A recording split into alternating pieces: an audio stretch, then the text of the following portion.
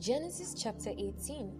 And the Lord appeared to him by the oaks of Mamre, as he sat at the door of his tent in the heat of the day.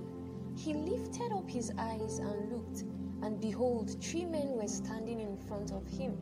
When he saw them, he ran from the tent door to meet them, and bowed himself to the earth, and said, O Lord, I have found favor in your sight. Do not pass by your servant. Let a little water be brought, and wash your feet, and rest yourselves under the tree, while I bring a morsel of bread, that you may refresh yourselves, and after that you may pass on, since you have come to your servant. So they said, Do as you have said. And Abraham went quickly into the tent to Sarah and said, Quick, 3 seahs of fine flour, knead it and make cakes. And Abraham ran to the herd and took a calf, tender and good, and gave it to a young man who prepared it quickly. Then he took curds and milk and the calf that he had prepared and set it before them. And he stood by them under the tree while they ate. They said to him, Where is Sarah your wife? And he said, She is in the tent. The Lord said, I will surely return to you about this time next year, and your Sarah your wife shall have a son. And Sarah was listening at the tent door behind him. Now Abraham and Sarah were old, advanced in years. The way of women had ceased to be with Sarah. So Sarah laughed to herself, saying, After I am worn out, and my Lord is old, shall I have pleasure? The Lord said to Abraham, Why did Sarah laugh and say, Shall I indeed bear a child, now that I am old? Is anything too hard for the Lord? At the appointed time I will return to you, about this time next year, and Sarah shall have a son. But Sarah denied it, saying, I did not laugh, for she was afraid. He said, No, but you did laugh. Then the men set out from there, and they looked down towards Sodom. And Abraham went with them to set them on their way. The Lord said, Shall I hide from Abraham what I am about to do?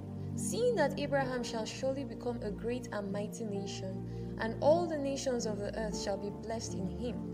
For I have chosen him, that he may command his children and his household after him to keep the way of the Lord, by doing righteousness and justice, so that the Lord may bring to Abraham what he has promised him. Then the Lord said, Because the outcry against Sodom and Gomorrah is great, and their sin is very grave, I will go down to see whether they have done altogether according to the outcry that has come to me, and if not, I will know. So the men turned there and went towards Sodom, but Abraham still stood before the Lord. Then Abraham drew near and said, Will you indeed sweep away the righteous with the wicked? Suppose there are 50 righteous within the city. Will you then sweep away the place and not spare it for the 50 righteous who are in it? Far be it from you to do such a thing, to put the righteous to death with the wicked, so that the righteous fare as the wicked. Far be that from you. Shall not the judge of all the earth do what is just? And the Lord said, If I find at Sodom 50 righteous in the city, I will spare the whole place for their sake. Abraham answered and said, Behold, I have undertaken to speak to the Lord, I who am but dust and ashes. Suppose 5 of the 50 righteous are lacking, will you destroy the whole city for the lack of 5? And he said, I will not destroy it if I find 45 there.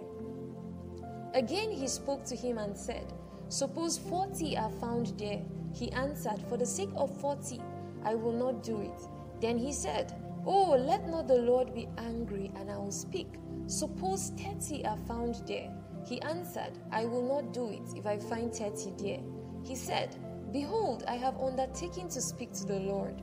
Suppose 20 are found there. He answered, For the sake of 20, I will not destroy it. Then he said, Oh, let the Lord not be angry, and I will speak again. But these ones, suppose 10 are found there.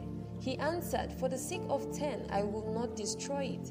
And the Lord went his way, when he had finished speaking to Abraham, and Abraham returned to his place.